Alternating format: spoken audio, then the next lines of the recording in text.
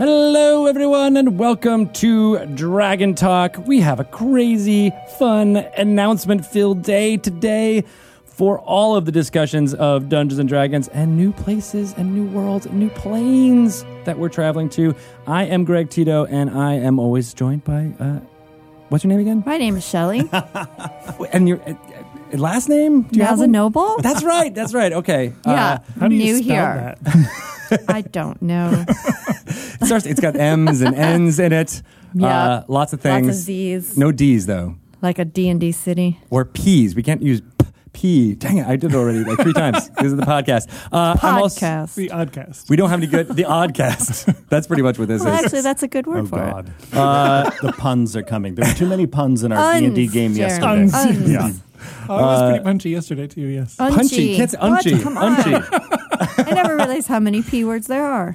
There's Greg a lot was of just P's. Could be a starting to drinking explain this game. joke. I know, right? Well, we don't have any... what are they called? The guards? Pop filters. Pop filters. Yes. Filters. So you're going to see a lot of blowing things up. I'm terrible. So I'm going to get to the actual Don't introductions. make me pull the lever that opens the trap door underneath you guys. the Yes. lever. Yes. You've been dying to do that there. The whole Yes. time. So My these, hand is quivering over the lever. These fine gentlemen are not going to pull the lever on me, I swear. James Wyatt is here. Hi. Hi. Welcome. Thanks. Jeremy Crawford is also here. Hello, everyone. And of course, calling in all the way from Ortland is Keith Baker. Hi, Keith. It's lovely in Ortland this time of year. So we have formed this, Cabal. pentaverate of people to discuss Pentaverate. Eberron and Ravnica, 2 new worlds that Dungeons & Dragons is traveling to in the somewhat near future, which is pretty crazy. So if you haven't heard yet, we have announced 2 new products today. Guildmaster's Guide to Ravnica is a Dungeons & Dragons book set in the plane of Ravnica from a little game called Magic the Gathering. And we'll get more about what the lore is behind that. But James was leading up that fun thing with some members of the D&D team, including Ari Levitch. Jeremy Crawford, you had your tendrils all over it, of course, as well. My tendrils are everywhere. So we'll talk about that, but then also the Wayfinder's Guide to Eberron, which Keith Baker is the design force behind creating that document that is up on the Dungeon Masters Guild right now for you to download, which is very cool. So very exciting, culmination of a lot of work for you, Keith, right? Absolutely. And Jeremy did have his tendrils in there, too. They He's are everywhere. It's They crazy. really are everywhere. Far-reaching tendrils. So many Jeremy, tendrils. stop. Keep it to yourself, man. So, as I said, Wayfinder's Guide to Eberron is available right now, and Guildmaster's Guide to Ravnica, though, is coming out later this fall. It'll be available everywhere November 20th and in game stores on November 11th, and we're really excited about that as well. So, we are gonna. I think that's pretty much all the announcements and news talk we want to do before we throw it to a segment. Except one thing about what this means for Dungeons and Dragons as a whole. So this is sort of a tale, this travel to other worlds that we have been telling very slowly, bit by bit. It's like the slow drip storytelling that we've been doing since the release of 5th edition, where we tell you in the core books, the D&D multiverse has all of these different worlds. We've spent a fair amount of time in the Forgotten Realms thus far. We took a trip, a very dark gothic trip, to the realm of Ravenloft in the form of Curse of Strahd. People who have Tales from the Yawning Portal have gotten to make some visits to the world of Greyhawk.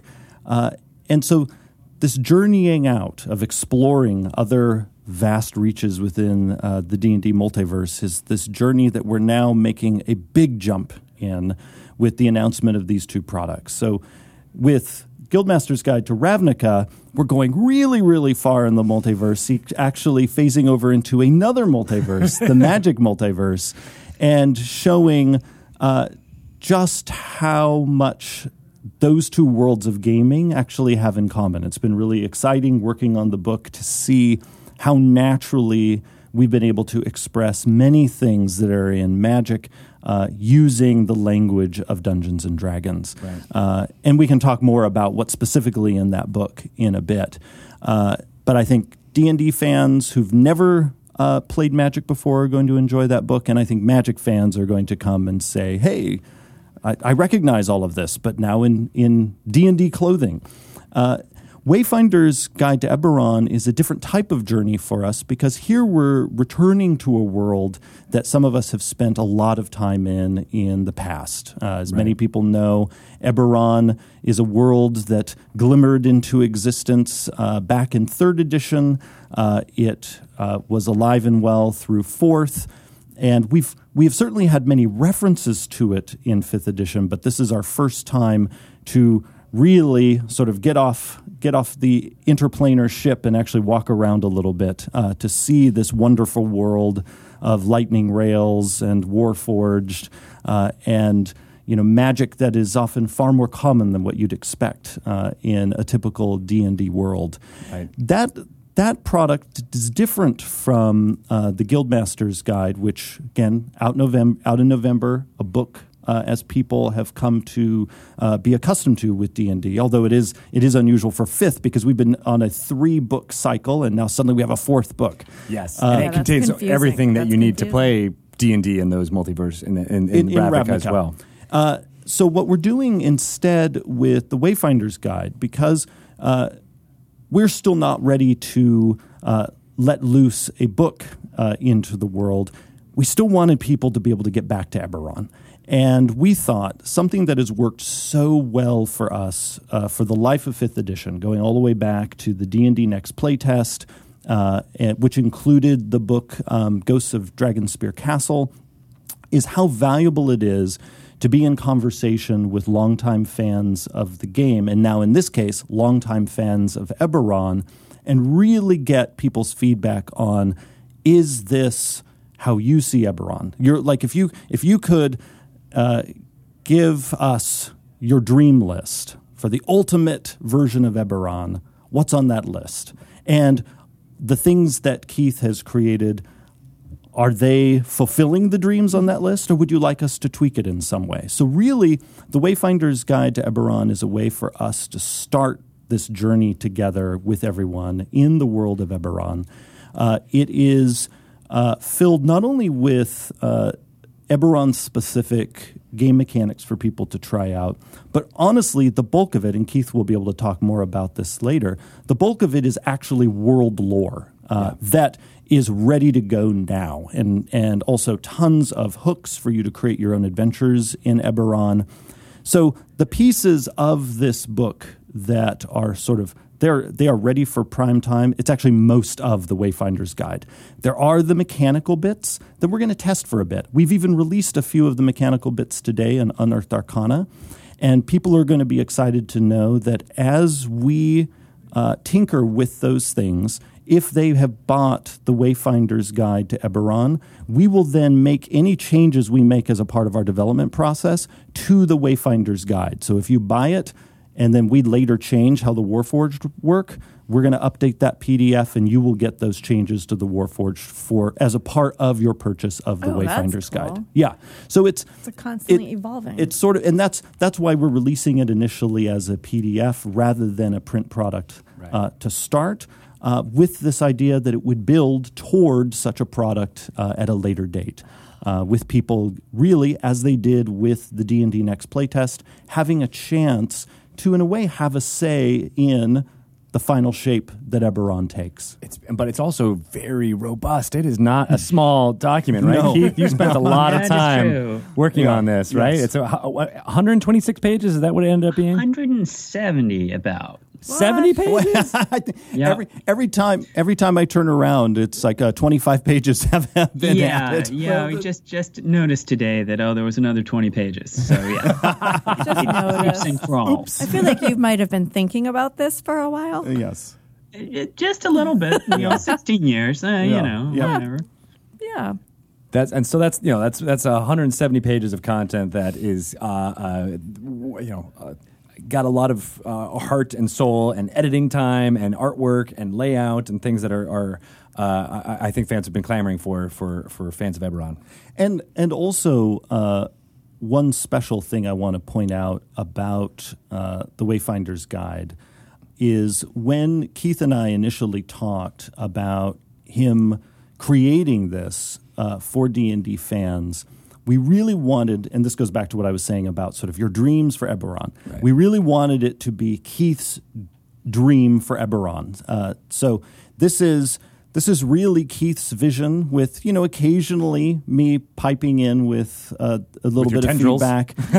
James has given some feedback. Others on the team have given feedback. But at the end of the day, people are getting the vision of Keith, who was the original creator of this setting, going back to the big setting search in 3rd edition. So it's also an exciting chance for people to see Keith's vision. Nice. And it's a vision that we will get to, again, participate in together as we tinker with the game mechanics bits. And I'm sure Keith will probably be coming up with hundreds of additional pages in your mind that you want to add. Yeah. Are you working on the next 170 pages already? Well, I'm already thinking about things. I mean, I have these tables at the end that are things you could encounter in Sharn that are currently 40 options per quarter. And I'm like, oh, okay, well, I could just keep adding to those, add another D20 infinite. Every couple weeks, That's really cool stuff. Are you excited, Keith, to have it out in the wild finally? Oh, absolutely. I mean, it's been something where I've been running campaigns in Eberron now for, over the course of the last year. But of course, haven't been able to talk about it or to share it with anyone or anything like that. And it's wonderful to finally be able to actually share it with all the people who are out there. And also, now that it's part of the DMs Guild, just to see what other people come up with and think of. And so I'm just very excited about it. Yeah, that's a facet of it that we hadn't really highlighted here. So yeah, that makes a lot of sense too. People will now be able to design stuff within the world of Eberron and put that up, and we'll see how the public reacts to those as well. It's always good to see D&D creators out there doing more with the play set that we give them, right? Mm-hmm. Cool stuff. All right, so there is, even though there's a lot going on today that we've already talked about, there is always more to mention. So Dice Camera Action had their episode 100, parts 1 through 5. Mr. Chris Perkins and Jerry Holkins as Dungeon Master for that last one together was super great. Those videos are available now on Penny Arcade's YouTube page. They will be later on the D&D YouTube page as well. So extra special 5-part Waffles Incorporated crossover. Go check those out when you can. We'll message from the D&D Twitter when they'll be available on the D&D YouTube page. We had Sirenscape in here last week, recording sounds for the Waterdeep Dragon Heist adventure, which will be out in September.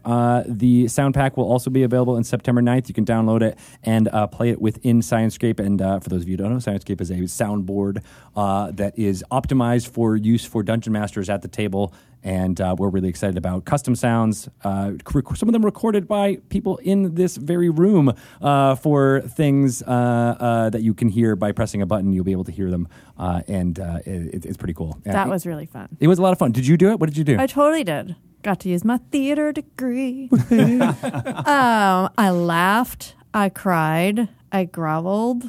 I spoke. I did spells, and then I got to be in a tavern. I was a drunk person in a tavern. These are all things way outside of your wheelhouse. Method acting. And a posh person in a tavern. That's pretty cool. Yeah, it was really fun. That's awesome. So yeah, look for that on September 9th. We also have Founders and Legends Day coming up this weekend. We'll be streaming from Los Angeles, Luke Gygax, as well as Joe Manganiello, Stefan Picorni, Satine Phoenix, Rudy Ruenberg, Mike Merles, Jason Charles Miller, TJ Storm, Kelly Lynn D'Angelo from Girl Scouts Lore. They were just at San Diego Comic-Con doing awesome stuff there. Mike No and Amy Vorpal and more. And it's kicking off our initiative to raise money for Extra Life this year. So a bunch of Extra Life pages are going live, including news on how you can join the D&D team and stream your tabletop play to raise money for kids in the Children's Hospital Network. So look for more information to drop this week on that, but we're really excited about it. And last thing I want to mention, I did say we had a great time at San Diego Comic-Con this past weekend with Nathan Stewart, Satine Phoenix, and Pelham Green doing awesome work down in San Diego. Adventures Outlined was there, as well as Joe Manganiello's Death Saves apparel. Good stuff. Can't wait for that coloring book to come out cool. soon. That's coming out next month. That's coming out in August, which is going to be great. August 21st, you'll be able to see it. Todd James is the artist, and Adam Lee from the D&D team wrote the text that you'll find on those pages. So I'm excited about that. Very cool. All right, I think that's all the announcement stuff that I'm going to get to before we go to a wonderful segment where I think it's going to be me and Jeremy talking. What do you think? I guess. Oh. Fine. All right. Well, go ahead and listen to this really fun segment right now.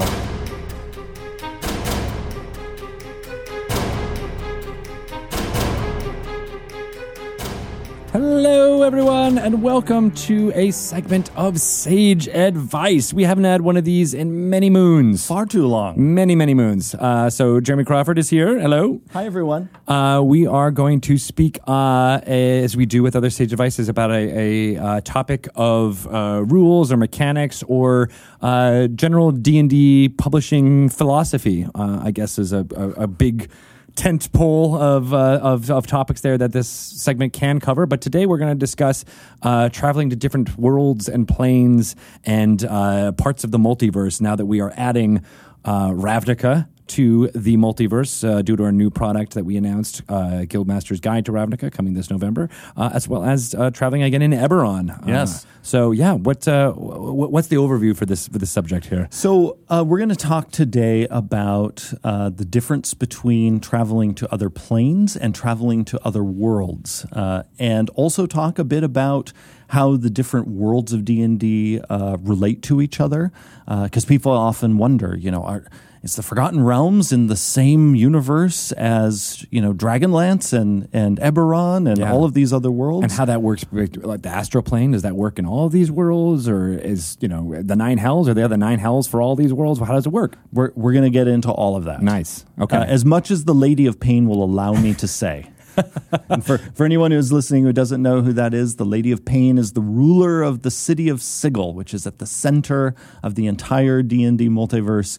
And there are rumors that she is mightier even than the greatest of the gods and possibly older and might even have been there at the creation of it all. And yes, and that came up actually in a most recent Lore You Should Know segment with Chris Perkins, and that the idea of a compact or an agreement is what binds this multiverse together. Yes. Yeah. Which is absolutely really fascinating to me. Mm-hmm. So is that a good place to start? Yeah. Let's. If we sort of are looking at the D&D multiverse from the bird's eye view, if we could somehow fly up above it and look down on it, you would see this great wheel, this wheel that has been in D&D books going all the way back to the first edition Player's Handbook. When I was a kid, it was my favorite part of that book. It blew my mind when I looked in that book, and it was like, wait, Mount Olympus from Greek mythology is on the same wheel with Asgard from Norse mythology. And wait, over here there's the hells, and wait, over here is heaven, and you can travel from one to the other. And then the place where you play D&D, this world, whatever you call it, whether it's Greyhawk or the Prime Forgotten Material Realms. Plane. Yeah, they're all in this plane called the Prime Material Plane, which has always been conceived of, that Prime Material Plane, as being at the center of this great wheel. And anyone who's listening who wants a visualization of that wheel, not only is it in the original Player's Handbook, but because I loved it so much, I made sure it was also in the 5th edition Player's Handbook, where you can see this visualization of out on the outer edge of the wheel are the divine realms of the gods. Mm-hmm. And this includes both gods of good and gods of evil, gods of law and gods of chaos, and gods who fill in the spectrum between law and chaos and evil and good. You then move in from the circle. So in a way, it's like the most abstract part on the outer part of that circle. As you go in the circle, then you get things like the inner planes. That's just a fancy word for the planes of the elements, the plane of fire, the plane of air, the plane of earth. And so now you're getting to these concrete things. And then you get into the middle, and there is the prime material plane. The plane essentially that pulls in material from these other planes. The prime material plane has building blocks from the elemental planes, and in the people who inhabit the prime material plane, their intellects, their spirits, their philosophies are represented by those outer planes. In a way, you can think of even the outer planes being a part of the building blocks of the prime material plane at the center. Now, there are a few more layers. Before we go on, what's the definition of plane that you're using here? So, a plane is, in a sense, a defined pocket of reality with a particular characteristic. Plane of fire. It's all about fire, although there's more than fire there. There's the city of brass you can visit and not be incinerated. It's not just, infinite fire. It is actually a place that you can go and visit. But there's this idea in the D&D cosmology that plane of fire has an existence and identity all its own. But it's not the same thing as a planet, what we would think of as a world.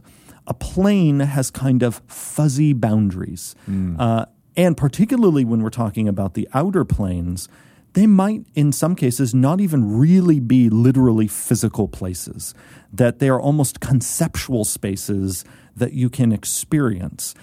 We sometimes like to talk about the fact that, you might visit the plane of Elysium, for instance, and this beautiful paradisal glade that you visit might, on one of your visits, appear to be 1 mile away from this glimmering heavenly spire.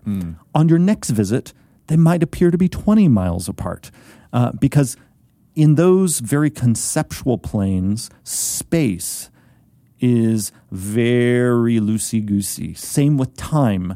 It's sort of as the more abstract the planes get, the more timey-wimey it gets, the more spacey-wacy it gets. That's how I often like to talk about those outer planes.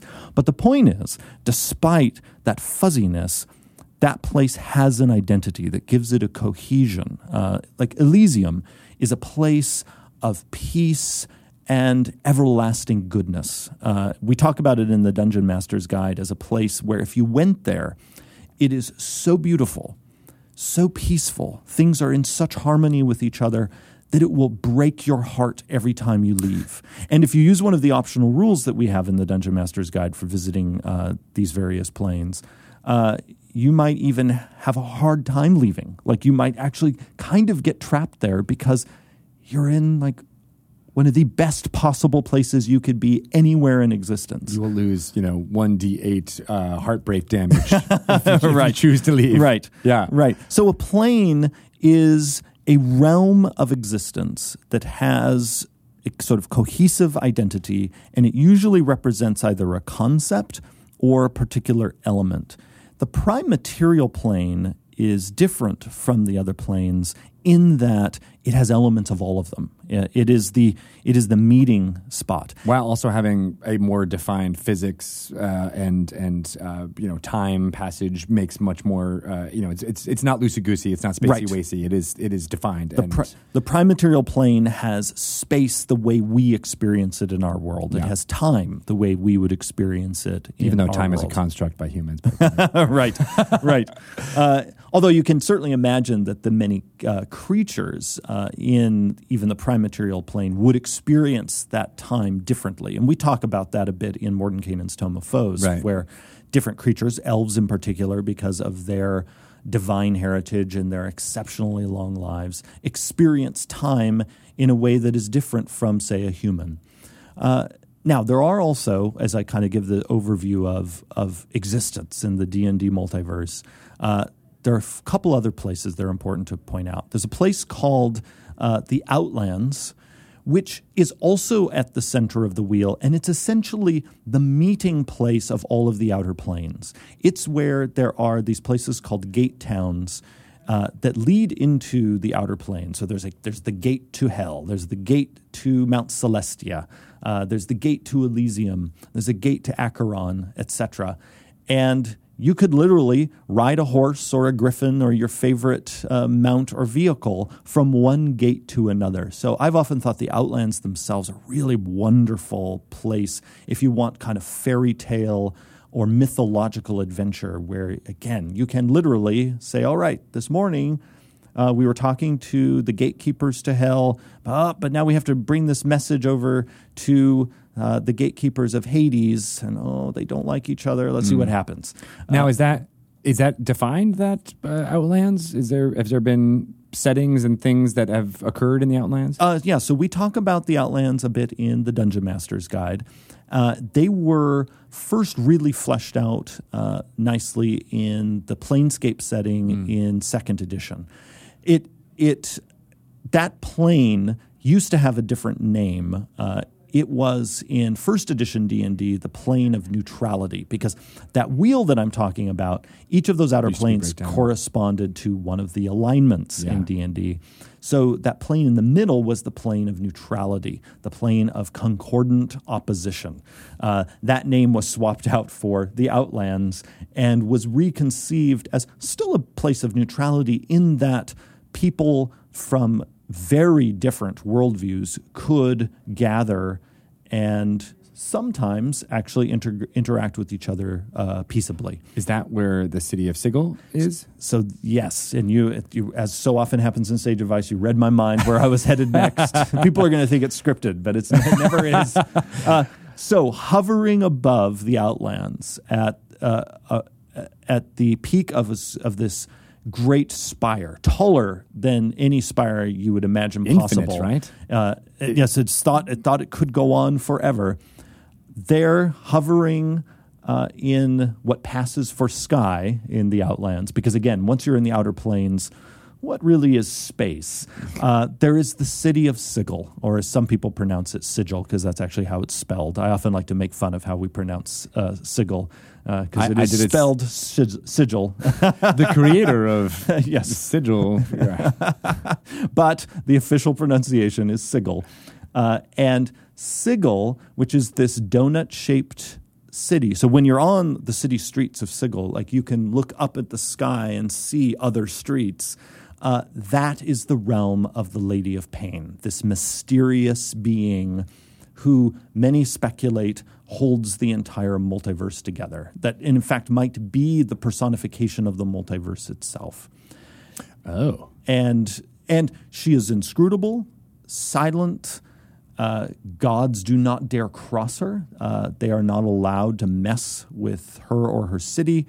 And if people do cross her, she is known for casting them away into these seemingly endless labyrinths, and they are gone forever. Now, they might be able to find a way out. You could certainly do a D&D adventure about that. I know, right? That's like 4 hooks of a story right there. That you just yeah. No, I mean, that's the Lady of Pain and her city and the stories around her are so rich for storytelling. I mean, it's why so many of us who love Planescape enjoy this planar material, and it's honestly why the way we present the planes in the core books for D&D is totally Planescape. We were such fans of Planescape, we're just like, and it's just core now. Right. I mean, that's why the Lady of Pain's talked about in the Dungeon Master's Guide, the City of Sigil, the Outlands, the Gate Towns, all of that. It's the default kind of way of thinking about the cosmology. Yes. And one thing we talk about, not only in books people have now, but in D&D books stretching back decades, is that people in different worlds can imagine these planar relationships in different ways and might even have different names for them. And we've even seen that at various times throughout the game's history. Like in 3rd edition, there was actually a version of the cosmology in the Forgotten Realms different from what the Forgotten Realms now has. What the Forgotten Realms now uses is what it originally used back in 1st edition and 2nd edition as well. 3rd edition, FR had a brief thing where the cosmology was described in a different way. But in terms of our storytelling, that's fine, because you can imagine that people in various D&D worlds would have a host of ways of describing the outer planes. You can imagine an elf might, rather than thinking of the Great Wheel as a wheel, particularly, let's say we're talking about a wood elf, that elf might imagine the cosmos as being some kind of great flower, with each plane a different petal on that flower.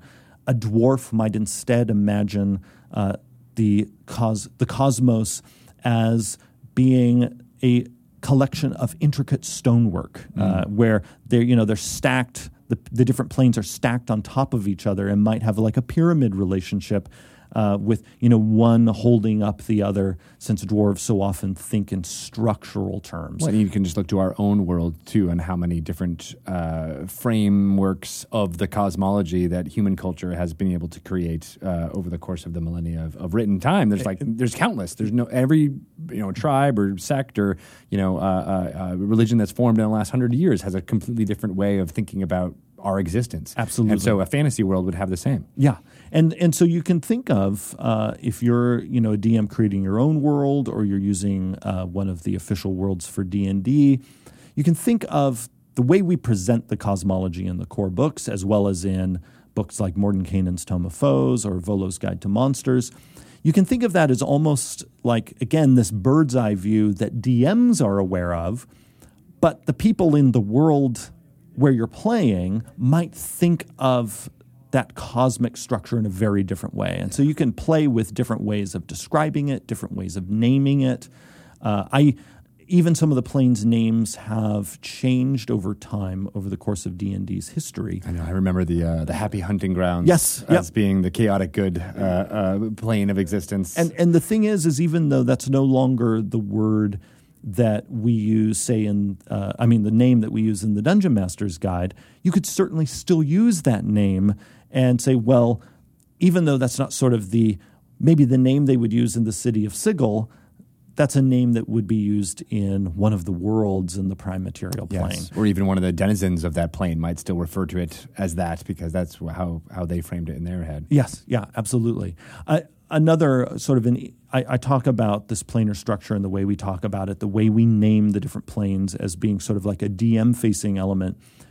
But I also like to sometimes think of it, when I think of it more in an in-world way, I think of it as the way that probably a group of scholars in the city of Sigil have described the cosmos, like this very precise way, with the relationships being very clear and with established names. You can imagine that in a city like Sigil, which literally has a bird's eye view of the cosmos, because the city of Sigil is floating over the outlands where there are the gateways to the other planes. Right.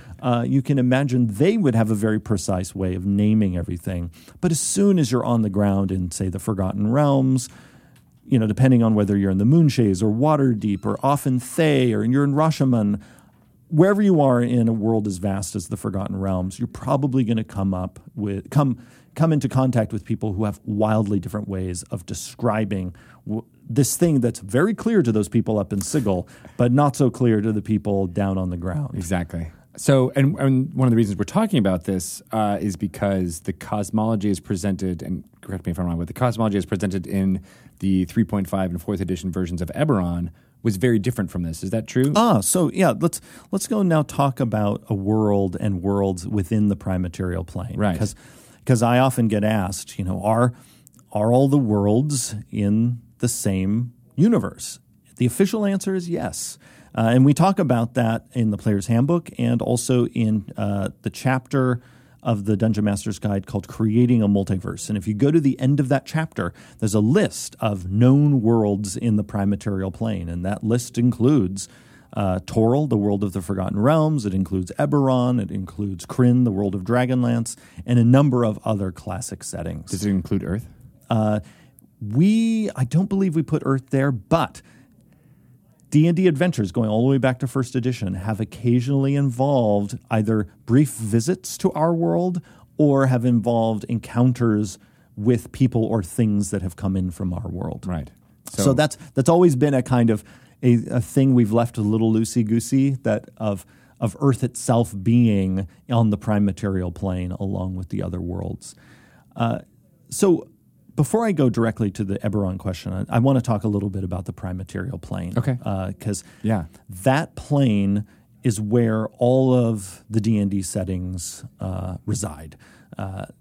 And so it's easy to imagine the settings as sort of planets and the prime material plane as being space.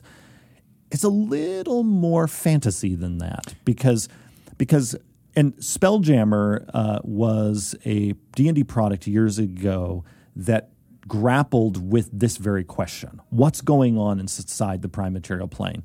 Planescape and all the planar material in the Dungeon Master's Guide is really about the overarching structure of the multiverse.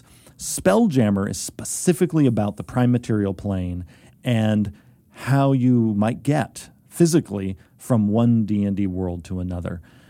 Because the D&D worlds aren't, again, just planets. Many of them have their own stars.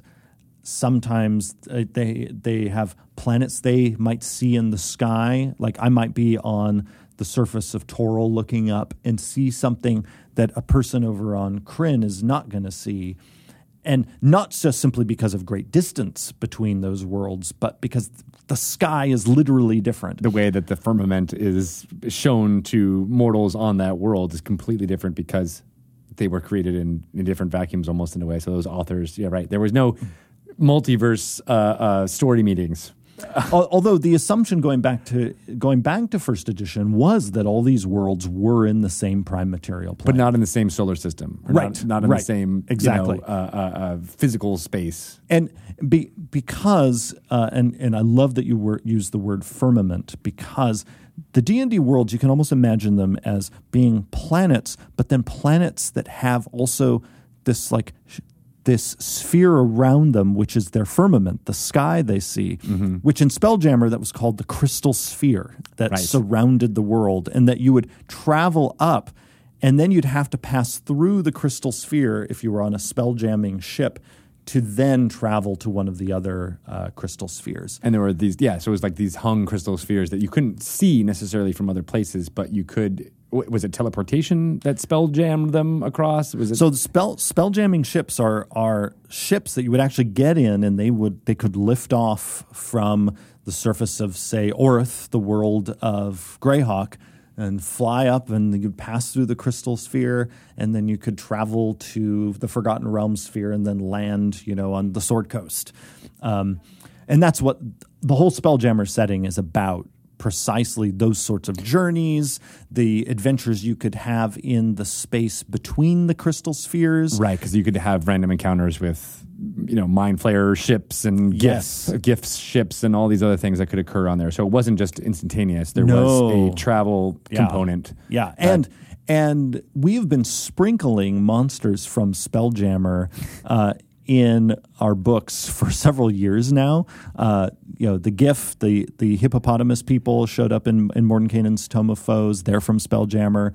The Neogi, who are a villainous group, they appeared in Volo's Guide to Monsters and others. And these are some of the folk you can meet out in the vast reaches of space, which, by the way, in Spelljammer is also not a vacuum. Because, again, it's important to remember this is fantasy. It's not science fiction, and has some really wonderful kind of medieval assumptions about, again, the firmaments up above, the sort of 19th century notion of the phlogiston out there, that's actually what space is. Yeah. So here's the thing. Whoa, I'm knocking my microphone.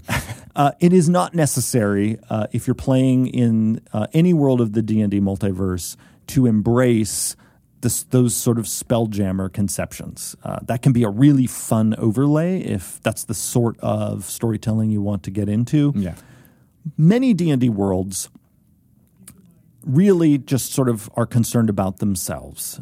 It's kind of like in our world, there might be planets out there with other people on them, but until their lives intersect with ours, and hopefully when that happens, it's peaceful.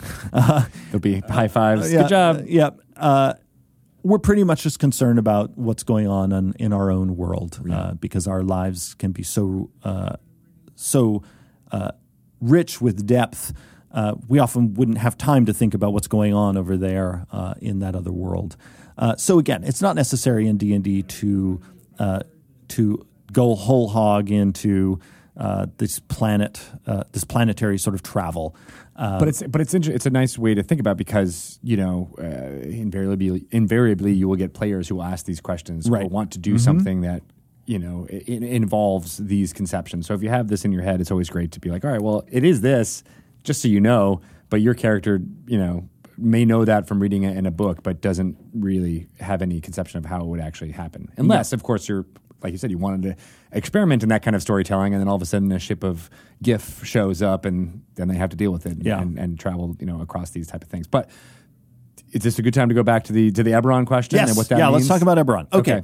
So there was a period in D&D's life, especially around the 3rd edition years, where this idea of all of D&D's worlds being in one giant setting together, that idea started to go out of focus. And so you started ending up with the worlds that were really sort of shepherded and designed to just be their own thing. Now, they would still end up sharing a lot of mythological touchstones. So you still ended up having the worlds, most of them talking about the Nine Hells, most of them talking about things like Mount Celestia, or Mount Celestia, but with a different name. Yeah. So a lot of the planar infrastructure was still in place, even when the worlds were treated like they had no relationship to each other. But again, it's important for people to remember, for the background of D&D, the original assumption in 1st edition was that the worlds were all in a multiverse together, and that is also the assumption of 5th edition.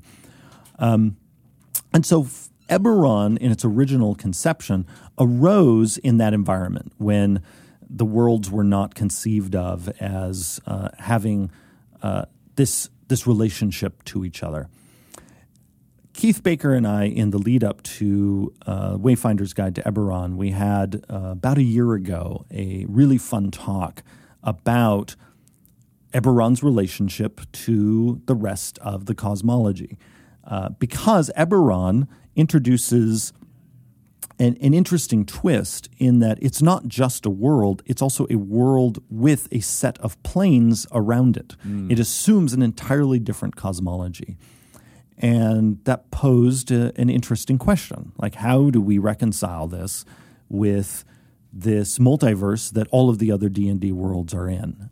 Keep in mind, some of those worlds are in it but are cut off. Like part of the story of Dark Sun, for instance, is that it is in the D&D multiverse, but because of the catastrophe in that world, it is cut off from the other worlds. It's almost like it's like this desert island, and with, appropriately enough, filled with desert, where you're kind of stuck there. If your desire is to leave. And you can imagine many people in Dark Sun would want to leave, but it is very difficult to do so. There's also been stories over the life of Dragonlance where at various points that world has been cut off. But yet in the Dragonlance Adventures hardback for 1st edition, there's talk even in that book about people visiting from other D&D worlds because because going all the way back to 1st edition, it was always a part of that idea that there was this multiverse holding it all together. Yeah, because it was all D&D. That the settings were settings of Dungeons and Dragons, not separate games. Right. So to get back to Eberron, Keith and I's discussion was really great in that we realized this is not a hard problem to solve. In fact, it's not a problem at all. Because the answer for us, and this answer, by the way, is in the Wayfinder's Guide to Eberron. So the stuff I'm talking about right now, people can read about it in the Wayfinder's Guide.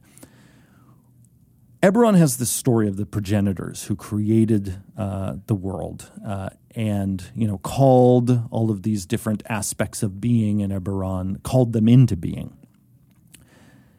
But the progenitors are these sort of mysterious figures, and Eberron also has the Ring of Sybaris. You look up at the sky, and and sometimes pieces of it fall down, and these are these dragon shards. And Keith said, "Wait a second. What if that ring is a shield?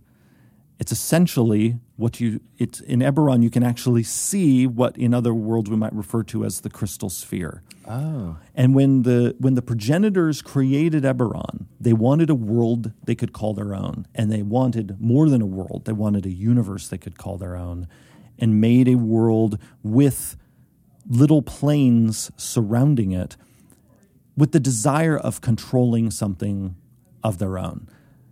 Now, a side note.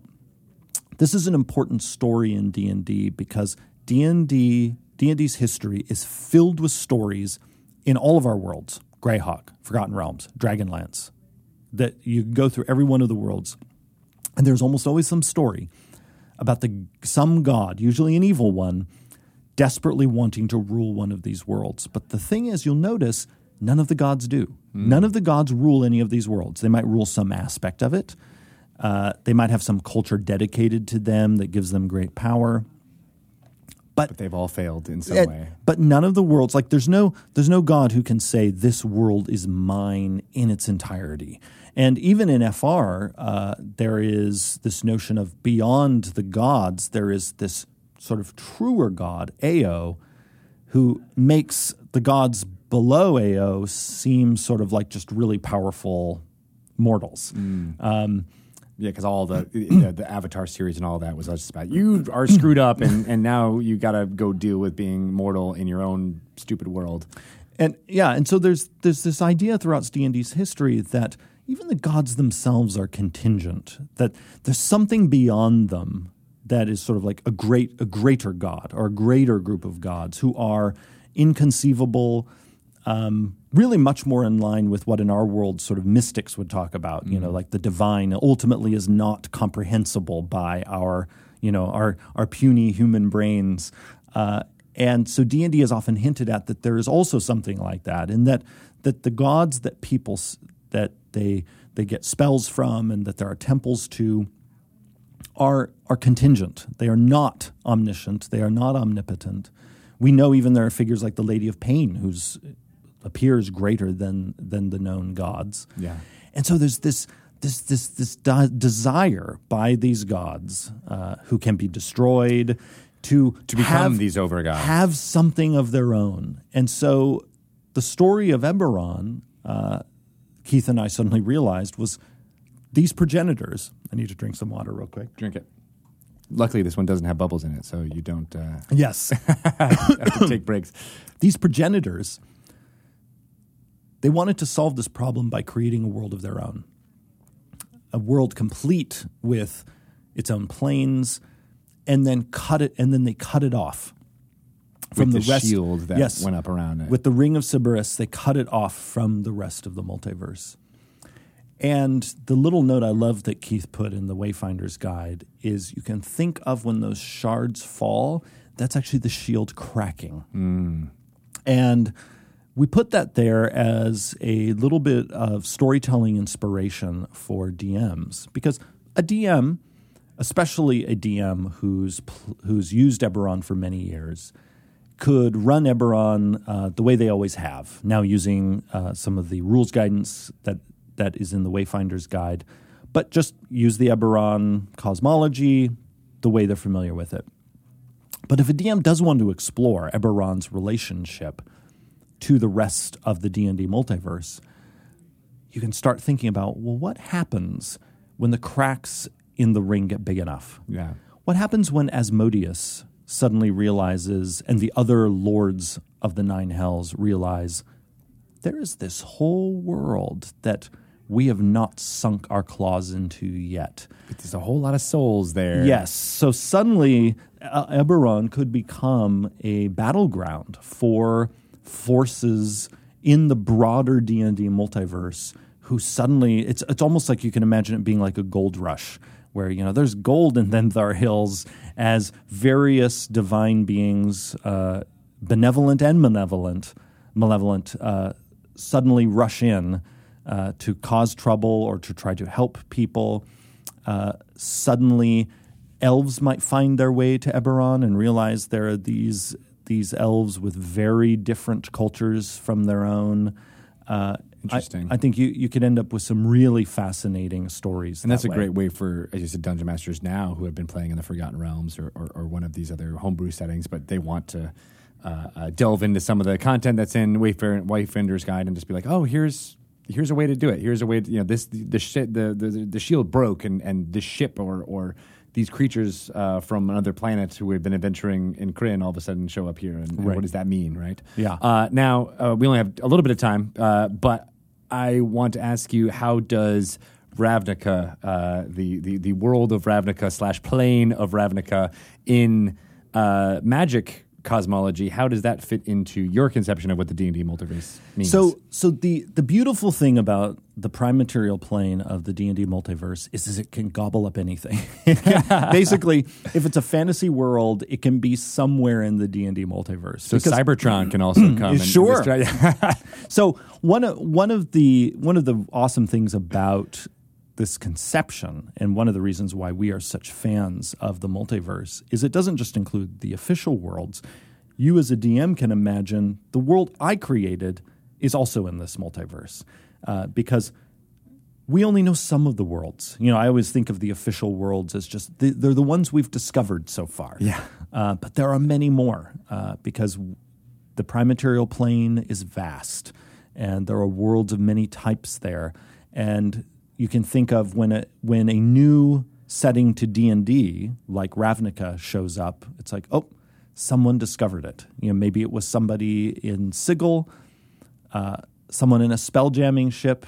I'm not sure how the discovery took place, but clearly it happened. Mm-hmm. And now suddenly this world is another one that you can visit. There are also other ways to get between these worlds. We've talked about, if spelljamming is your jam, we've talked about that's one way to do it. But there are actually more straightforward ways of getting from one world to another using things right in the player's handbook.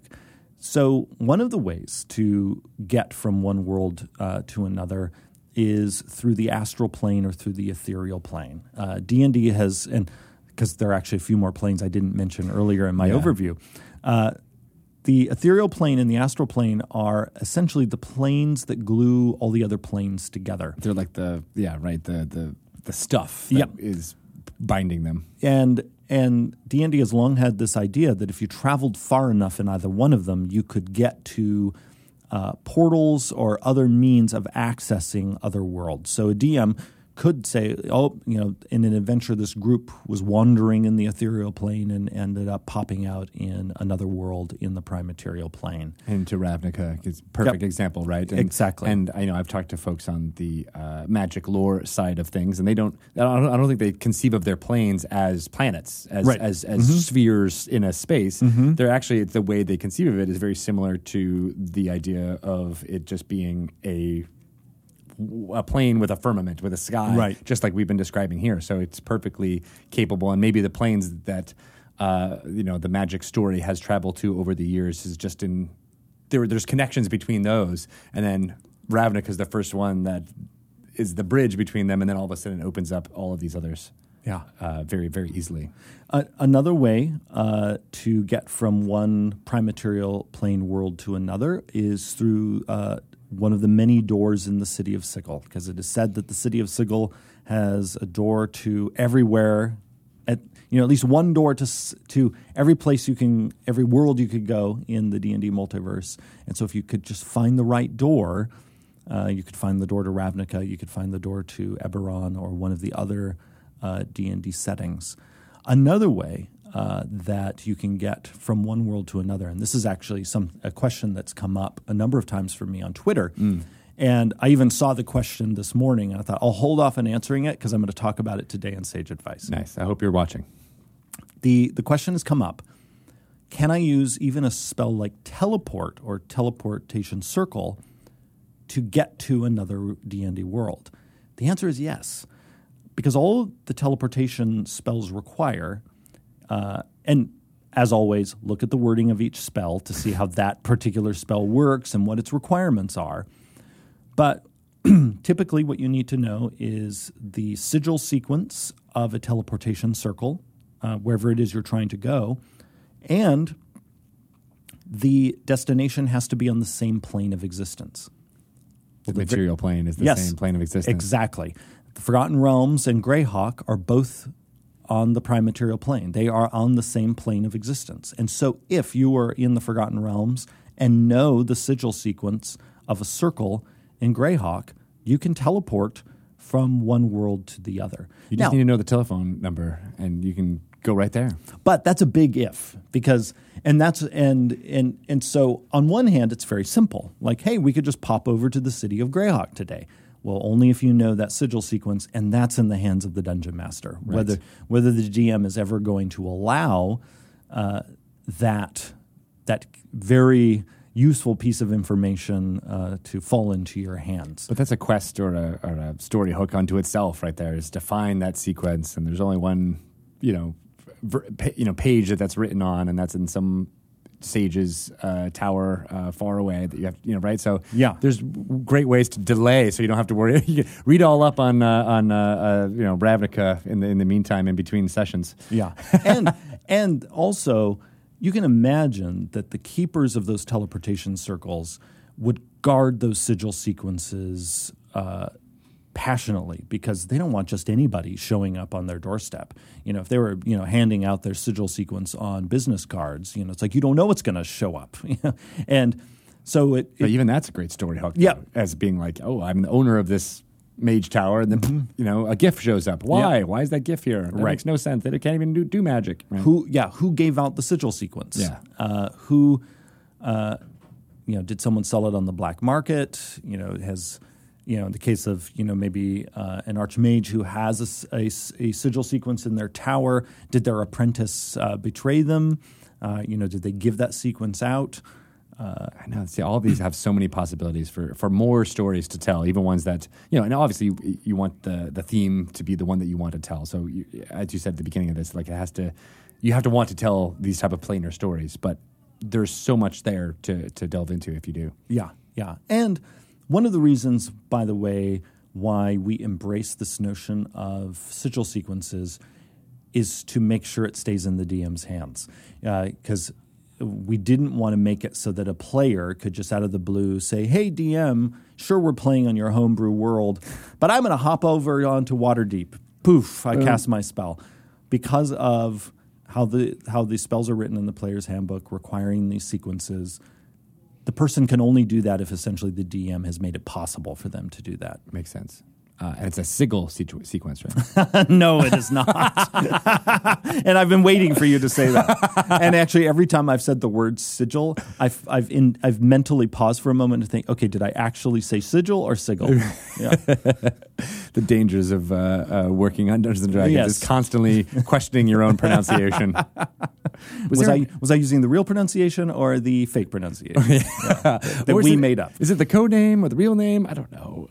But excellent. All right. Well, that is a pretty good overview of our current thinking of the cosmology and how new settings doesn't mess up that cosmology. It actually just adds to what our conceptions already are. Absolutely. And again, I want to reiterate that each group gets to decide how much this wondrous cosmology is really a part of their storytelling. If you want your story to be about, we're going into that haunted castle, or we're going into that cave and fighting goblins and getting their treasure, that's awesome. Those are D&D stories. It's also a legit D&D story if you like, we're going to hop around from one world to another.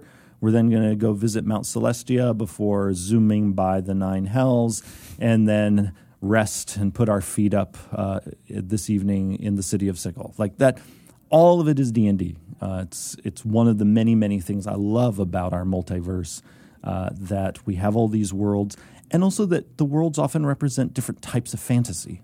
So you can travel to the world that has the type of fantasy you want.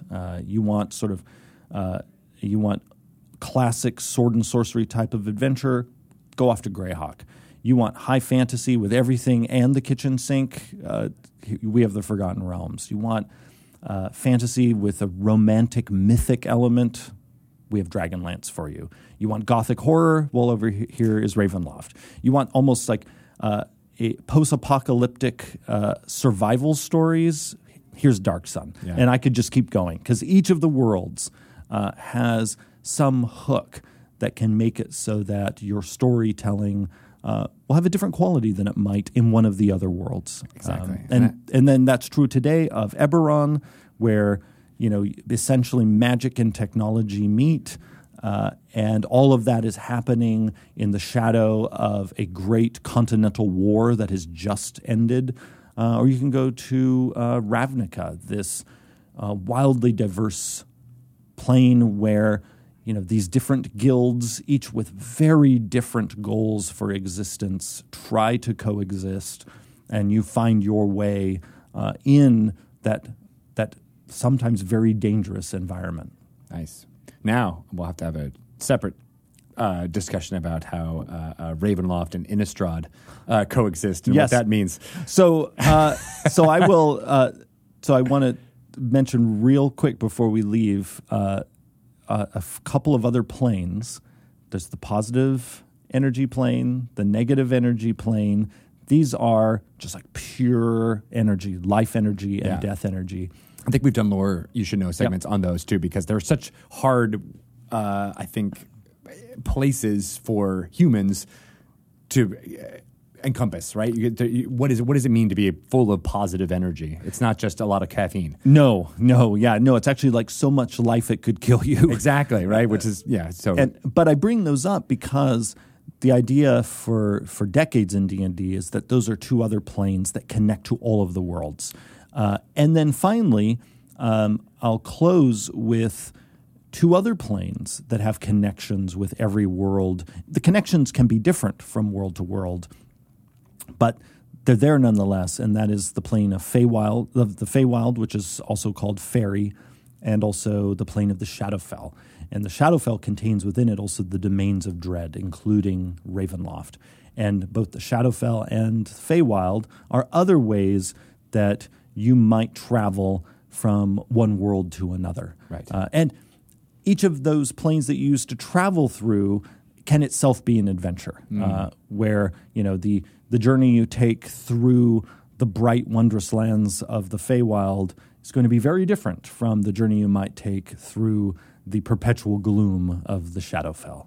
Excellent. Yes. So much storytelling to dive into. Yes, I know. Yeah, I'm excited. I'm excited that we're bringing a more detailed look at Ravnica and Eberron in the rest of 2018, as well as all the fun stuff coming from Forgotten Realms. So good stuff. Hopefully you'll be able to join me more Sage Advice going forward. But if people want to get in touch with you or ask you questions about rules or mechanics or any of this cosmology, how can they get in touch with you? Twitter is the best place, where I am Jeremy E. Crawford. E. The E stands for Eric. That's my middle name. Excellent. All right, good. Now everyone, I thought it was for excellent, but no. Just Eric. Just Eric. Very cool. Well, thank you so much. Come and we'll hopefully have you back for another Sage Advice very soon.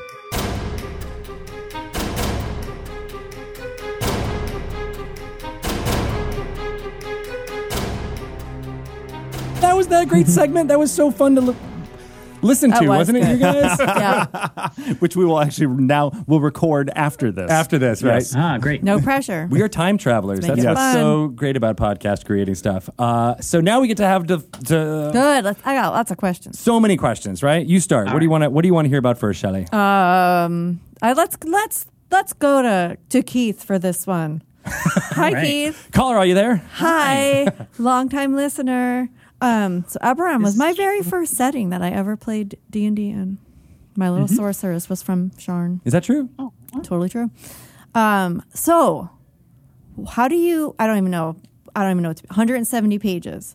Is there? Are we seeing familiar things in here from Eberron that we have explored in? Is it new stuff? Was it stuff like you've been thinking about since 3rd edition? Like, God, I wish I changed that, or wish I could open. Or is it like, hey, there's this whole new world that you didn't even know existed on this plane? What is in this book? One of the things about it was not wanting to just retread what we've already done in the 3.5 and 4th edition campaign setting books, because those are all out there. So we didn't want to just redo, here's the same descriptions and here's the same history and such that you've already got. So really what the Wayfinder's Guide is all about is giving you, either as someone who knows the world or knows nothing about it, everything you need to just dive in and make a character or a story in this world. So it's much less sort of about the details of history or geography and much more about the feel of the world and ways that as a game master you can work that into your story, or as a player you can work it into your character. So, for example, we talk about the countries of Corvair, but the focus is really on what does this mean for you? What kind of character is going to come from here? And what are some hooks you can play with to reflect that? Or for the religions, well, what does it actually mean? If you choose this as your religion, what is your character trying to do? Likewise with Sharn, there's a big 40 or 50 page section on Sharn. It's not just a retread of the Sharn source book. It's much more about sort of background ideas for characters. We have a couple sections I call starting points, which are basically 3 different locations you could use as a place to kick off a campaign, sort of with ideas of like the theme, how that location could tie to a theme of a campaign, bring the characters together and really give you something to work with. So the whole point is it's familiar. This is the Eberron old fans will recognize, but it's trying to really sort of open up the story and give you ways to think about it that you might not have thought about before, and really just give you a lot of stuff to just use right away and hit the ground running.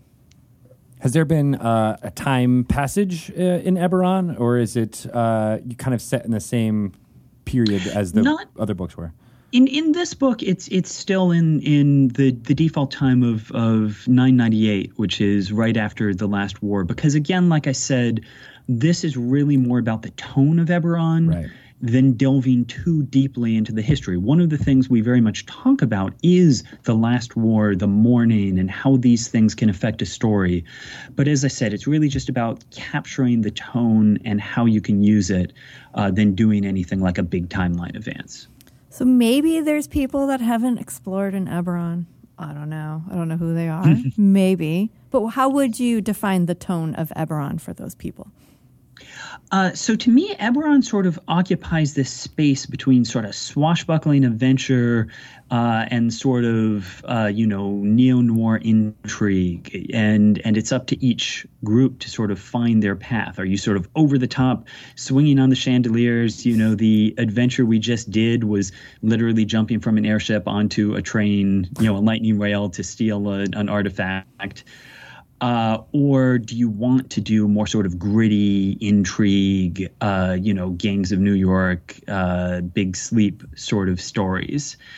So one of course, the big things that came up, Eberron is a world where magic is more widespread than in many of the traditional settings. So you do have sort of magic as part of everyday life, including the Warforged, these sort of sentient artificial humanoids created for the last war.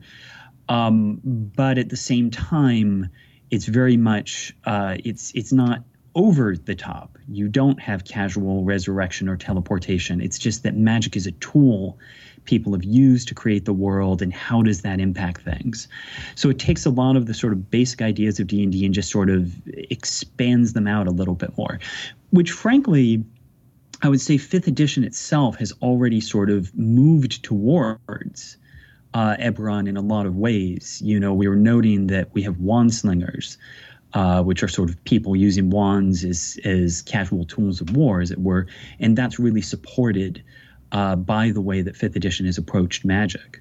I've always loved that trope of having the 2 wands, throwing them everywhere. That's so fun. I always want to make a character like that. I'm running a campaign at the moment. One of the 3 campaigns I'm running is set off in the nation of Kabara, which is over to the east of Eberron, and it's very much has a sort of fantasy western, gunslinger, small mining town sort of feel, and it's been working really well. We've been having a great time with it. I love that. And now, James, you also worked on Eberron back in the 3.5 era, right? You were one of the writers on the original book. Yep. And you also have another connection with Keith, right? I'm not sure if everyone knows.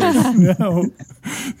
We were just telling the story before we started recording that about the second day that Keith was in the office developing Eberron during the setting search. I looked at him and was like, you are really familiar. Do you have a sister? Because it turns out like that... you do. Yeah. A friend of mine was dating Keith's sister, and Keith and I played D&D together years before I came to work at Wizards. That's insane. And I totally forgotten about it. Like, I went home the first night and was looking through records from that old campaign, and I was like, there he is, Keith Baker. Ran this adventure. The royal family of Corvair, their name is the Wyrnarn family, and I believe your character was named Wirid. Yes, I think in that's that exactly original right. D&D campaign, we sort of Celtic slipped it in barbarian. there as a a slight homage. Oh, That's a cool little Easter egg. I didn't know that at all. but And it this- was also in Ithaca. I was going to say this happened in Ithaca, New York. Not even. That's even That's right. weirder. Right. Ithaca pops up on this podcast a lot. It really does. The most gorgeous. beautiful city in New York. I can't. I'm Gorgeous. resisting the urge to say that it's gorgeous. Say it. Just say it. All the bumper stickers I'm say going it. to. I'm going to bring you home a bumper sticker. That's Please. what Oh, it says. yeah, right. Because you're going back I'm there. going back next week. Nice. You can say hi to Keith's sister. I will. Do you want any messages for your sister? Oh, I'm actually going to Ithaca next week. So, you know, Maybe I'm Keith just and saying, I maybe will we'll play bump into each other. D&D. That's We right. can play some Eberron. Let's do it. That's so cool. Now, do you remember any? Because you were the dungeon master in that session. Is that right? Yeah. Well, it was a big campaign where they had rotating DMs, and I basically jumped in and ran like a little 3-shot, I think it was. And it was a lot of fun. I remember, as I said, it was a semi-historical campaign. So It's it was first like century medieval Roman Europe. Empire with a dose Right. of fantasy. Okay. So I was going to Yeah. ask if it had any, pre-Eberron, thoughts going on in it. No, it was definitely pre-Eberron, and I remember that James was playing a sort of barbarian paladin. That's right. And I think Odd mine combo. was set. Well, in second edition, Barbarian wasn't a class. It was a kit It was a kit. that I applied to my paladin. Kit. A kit. Remember those? Yep. I had the ambidextrous kit, and everyone was like, "That's so OP." What is the kit? And How does I the don't kit- remember a ton of details about like specific things that happened, but I remember I really enjoyed James's character. It was a lot of fun. So. That's cool. I actually have an adventure record from that campaign, so I could go look it up. An adventure That's record. hilarious. So yeah, we had to, with multiple DMs, we had to keep track of what adventures had happened and when and where characters were in the world, because we had people traveling all over. It was pretty awesome. That is cool. I Yeah. like that. So so James, you are in some ways a bit of connective tissue between the two books announced today. Yes. Because our other book, the Guildmaster's Guide to Ravnica, really grew out of your series of plane shift articles that you've been working on and releasing. And for anyone who's watching who doesn't know, James has been writing over the past few years these plane shift articles where he explores one of the many worlds of Magic the Gathering and provides guidance on using that world in Dungeons and Dragons. And we in D&D liked that series so much, we thought, how about we do a book? And looked at the schedule and realized Ravnica was coming. And Ravnica is an awesome world for adventure with the guilds and this world-spanning city and all of the intrigue that goes on inside that city. And so it just the timing was right. And so in many ways, anyone who's been watching the Plane Shift series now seeing this announcement would realize, oh, of course this was coming. This makes perfect sense. Right. We've been mixing that chocolate and that peanut butter for a few years now in your hands, and so naturally we came to you to lead the design of this book, which I will also add means that this has really turned into the year of the city because Yeah. the Wayfinder's Lot of Guide to cities. Eberron focuses on the city of Sharn. Guildmaster's Guide to Ravnica focuses on this planet-size city of Ravnica, and then our big fall D&D adventures focus on the city of Waterdeep. So this is a very urban year for D&D. Which I'm all for. I'm like, more urban adventures, please. But I know there's probably a lot of Dungeons & Dragons fans who may be listening who don't know much about the lore behind Ravnica. So why don't you give us the quick overview or the long overview, depending on where you want to go. We got time. So the most important thing about Ravnica is the 10 guilds that are the sort of social fabric of the whole place. There it's government, there it's voluntary organizations. They're kind of the primary source of conflict in the world is tension among them. And they are rooted in Magic gameplay. There are 5 colors of Magic in Magic. And it's fairly common to play a deck with 2 colors in it. And it turns out there are 10 combinations of 2 colors. Can you explain the rules of Magic for us? No. Nope. Tap that land, and then So each guild is associated with 2 colors of Magic in the Magic multiverse, which gives them all their unique flavor. Colors are associated not just with kinds of magic, but with personality traits. So the red-green Gruul clans are associated with the fiery emotion of red and the connection to nature and stability of green, to make this barbarian group of clans. I was going to say horde, but they're not that organized. less organized than a horde. That's Right. never a good sign. But that's one of the major, guild organizations is the Gruul. Right. And they're Right. red, green, and then there's others, right? Right. There are, in fact, 9 others. What are some of them? Well, so there's a wheel I can go around. The blue-white Azorius Senate is the governing body of the plane. We call them planes in Magic. Yeah, so I'm going to ask Jeremy about that afterwards, how plane, planet, and world mean different things. Yes. Our whole Sage Advice segment is going to be about that. Yeah. I mean, we already listened to that, so it's already... Yes. It's going to That be really fun close. Yes. Time travel. Then the blue-black House Dimir is a spy organization, basically. The blue-red guild is the Izzet League, which is a group of wacky scientific inventors. Black adventurers, too. Yes. Black-red is the Cult of Rakdos, which is a demonic cult circus. Whoa. Black-green is the Golgari Swarm, which are sewer-dwelling dark elves, dark in the sense that they're away from the light, not... Well, anyway. Insects, creepy things, necromancy. I lost my place. Red-green is the Gruul. Red-white is the Boros Legion, which are very sort of paladin-y military force.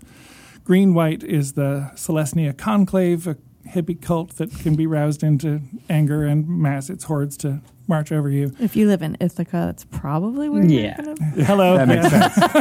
Right? They sound a bit like the Baki from Greco-Roman myth. Yes, a little bit. Yeah. Although I would put red in there. Red, green. They're sort of more Gruulish. Anyway. We should come up with a whole nother podcast of this, you two talking ancient myth and religion. We do this for an hour a day at lunch. Nice. I mean, an hour a week at lunch. Yeah. Let's talk theology. Yes. He's not kidding. I I would think listen to it. I know. Let's That's talk what's so... theology with Yeah. James Wyatt. I would totally tune into that. I'm pitching And that show right now. Jennifer. Yes. And then finally, green-blue is the Simic Combine, which is the life sciences equivalent of the Izzet League, making hybrid creatures and body modification. Very cool. And the Guildmaster's Guide to Ravnica is, has all you need to play Dungeons & Dragons in this world, including making adventurers that is in line with one of these clans, right? Right. Or what are they called again? Guilds. Guilds. Guildmaster. Yeah, it's in the title. See, that's why I have experts in front of me, so I can just depend on you guys. So we assume that you want to play a member of the guild. It's possible not to. If you want to just play a soldier, you can take the soldier background from the player's handbook. But if you want to play a member of a guild, each guild has a background, which is the primary way that you mark down your character's affiliation with a guild. But beyond that, then your guild gives you contacts and points you in certain directions for race and class and spells, and you can track your renown with that guild. And we have each guild has its own system of ranks. Do they all have names? All the ranks have names? Only in the very hierarchical white aligned guilds. I skipped the makes sense. Orzhov, the white black. How did I do that? Orjav. How did you do that? You should be ashamed. I should be. Shame. You notice I was doing this with my fingers as I was going around because they're white, blue, and then white, black, and blue, black, and blue, red. Anyway, in the color pie. The Orzhov Syndicate are organized crime, bank, and church. Oh. Well, Speaking how of can you talking just be theology. so overt about that? I mean, we're the Organized Crime Guild. Like, you can't just announce that. It's a fantasy world. Things are crazy. Suspension of disbelief. But yeah, as James was saying, there are backgrounds associated with each of the guilds. So if you decide you're going to be a member, then you can have that be a part of your character. We even present a few new subclasses in this book. In fact, a few that people have already seen. So what's been fun is we have actually been previewing this book for months in Unearthed Arcana, and people didn't realize it. So it's all right under your nose, the people. order domain for the cleric is actually a domain we're developing for the Guildmaster's Guide to Ravnica. The Circle of the Spores was Circle of Spores for druids also is for this book. For the Golgari. The centaurs and minotaurs are also for this book because centaurs and minotaurs feature prominently in Ravnica. So when we did because in the Unearthed Arcana we had to hide all the time that we were working on a magic book, I think I just in the Unearthed Arcana said, and here are 2 species from Greco-Roman myth, and just left it at that, which is true. How very true. demure of you is Yes. all I can say. Yes, yes. So you can explore this amazing city, as James said, not as a sort of a free person, not a member of the guild. But again, we think people are going to want to dig in deep because of all the exciting story possibilities with guild membership. Now, I should say also the book gives you an overview of this huge, amazing city and does it in a very adventure-building, DM-friendly way. Rather than us go block by block in a planet-side city, which really no book would be large enough to contain, James and the rest of the team have done a fantastic job of giving you adventure-building building blocks that you can use for not only specific parts of the city, but parts of the city that are like that. So it's sort of like you have these variables, and you can fill in. I'm in a part of the city that's like this, and that's associated with this guild, and then you can use that to generate adventure material. I think people who don't even end up using the city of Ravnica itself might end up wanting to use many of these tables to create adventures elsewhere. And in fact, that was one of the design goals that we gave the writers, is make tables that are compelling enough that people might want to use them in other contexts. The other thing I should point out, because it's not the kind of thing when you look at the book you'd think immediately as a part of it, this book has bucket loads of monsters. It has a monster section that is, by my most recent count, approaching the length of the bestiary in Mordenkainen's Tome of Foes. So, Wow. So if people are simply wanting more monsters, this book has wall-to-wall monsters. Especially ones that D&D fans may not have been encountering before, right? Exactly. These are new challenges. Because the worlds of Magic the Gathering have monsters all their own, many of which have fantastic art. This was an opportunity. All of which. Yes.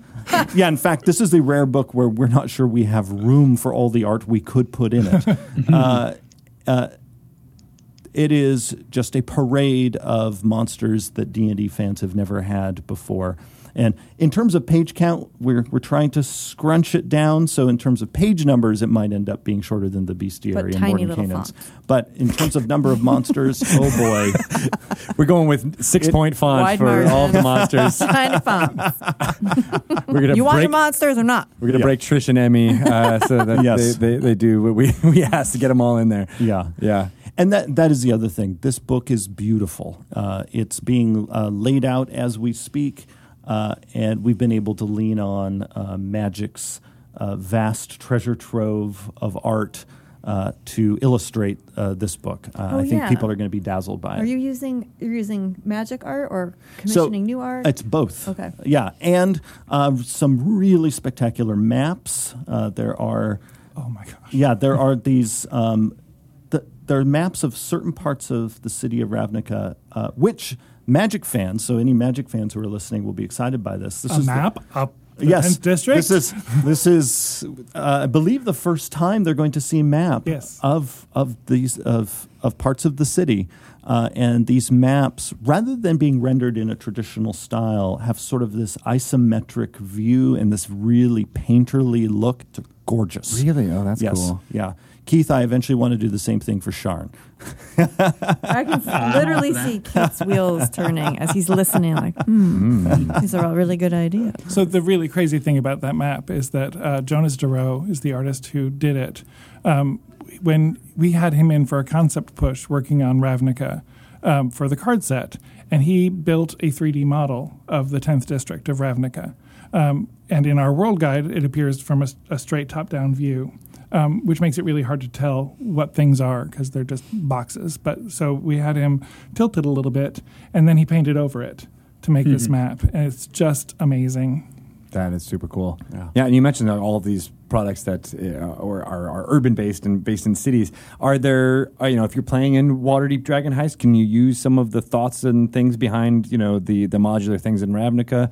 Can you use some inspiration from the Sharn parts of Dungeon Masters Guild? Question. How much can you cross over? Can characters from Ravnica go to Eberron? Because they're all part of the same multiverse now. Or are they just going to be evaporated? So just like that. You have to act that out like that. Role playing. So our whole Sage Advice segment that we're about to do is actually going to be about that world hopping question. But in terms of the tools in the books, I think absolutely there are tools in each of the books that you could use with the other books. For example, Dragon Heist, we talked about this at Stream of Many Eyes. Dragon Heist has section of urban chases. You could easily use that chase material in one of these other two settings. Absolutely. Just as you could go to the material on Sharn, and Sharn is this extraordinary towering city. Some of the descriptions for which actually line up well with some places in Ravnica. And so there are bits you could take from each of these books to cross-pollinate. And then the monsters in particular in the Guildmaster's Guide to Ravnica could crash into any of these other books. One great example, once people have their hands on Dragon Heist, there is a whole section on a circus that's in Waterdeep, and it has cages of various exotic critters. Well, if a DM ends up getting the Guildmaster's Guide to Ravnica, they could certainly put some of the crazy Ravnica creatures into the circus in Waterdeep. You could even turn the whole circus into the Cult of Rakdos. Yes, Right. yes. That made it through a portal, and now they are bringing their demonic circus Spikes and to fire. another world. As long as Zardoz is still in charge, that's all I care. Keith, you mentioned the lightning rails and things like that, and that seems to be a hallmark for Eberron, is this use of magic as like a technology and what that means. How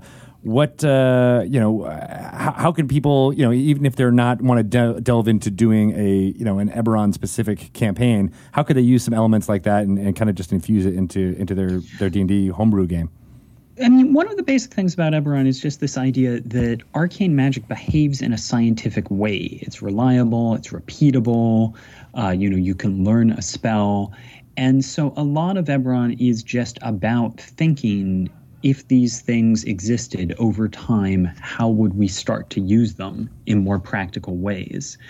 And so certainly, there's a big section on just magic in the world that talks about sort of different aspects of things: communication, warfare, medicine, and any of those ideas. Someone might just say, "Oh, that makes sense." Let's make use of that without embracing the entirety of Eberron. We also again talk a little bit about with 5th edition. Having sort of cantrips as a more accessible form of reusable magic. This idea of the wand slinger and sort of a little more stuff you can do with arcane focuses to add a little flavor to that kind of a character.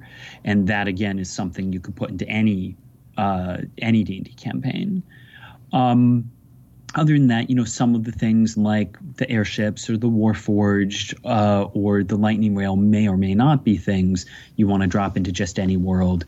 But even something like the Warforged, in Eberron, they're very much part of the story of the world, that you have, thousands of these sentient beings, created to fight in war.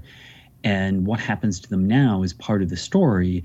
But you could just as easily in any campaign, make your Warforged sort of the unique creation of some crazy wizard or something like that, and explore that as a different story. It could be like the data or Exactly. or lore of that world is these extra special Warforged. Exactly right. And so that's sort of the point, is you can either explore the story that's built around them in Eberron, but there's many different stories you could tell if you just like the basic idea. Mm-hmm. Yeah, and in fact, for years I have looted Warforged and used them in other contexts and other worlds. Because I just love the idea in fantasy of a clockwork person. Yeah, me too. So I've often described them in different ways, but under the hood, they're Warforged, and I've just reskinned them. One of the things I really like in this current edition is we have a kind of Warforged we call the Envoy. And the Envoy is, where most Warforged, the whole idea is they were made to fight. The Envoy is the idea that you were designed for a more specialized purpose. And Envoys essentially have like a built-in tool that's part of their body. And choose a skill. And one of the things we talk about there is in making that character, think about, like, what were you actually made for? And are there a bunch of Warforged of your model, or are you, a unique prototype? So one of the examples we give is basically a Warforged with a built-in disguise kit that was made to be, sort of an infiltrator. And the little story, we're like, it could be that there's only like a dozen of these out there, and you're trying to figure out who the others are. I love that my mind immediately goes to other, inspirations for that. Like, that Envoy sounds like it's designed to be like the skin jobs in Battlestar Galactica, or when you said the specialized tool, I'm like, oh god, that's like the Blade Runner, the R2D2.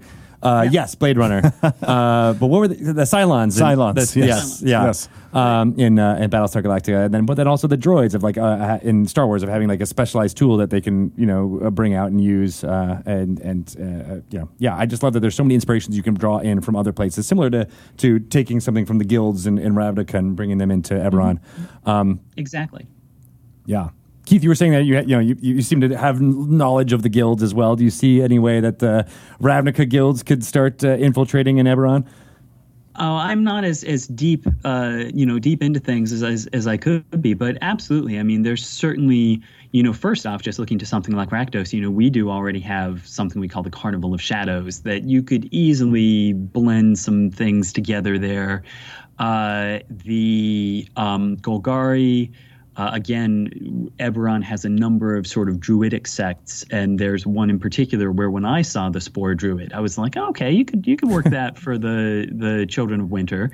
And yeah, there's definitely a bunch of places where you could squeeze, you could definitely make use of some of that content.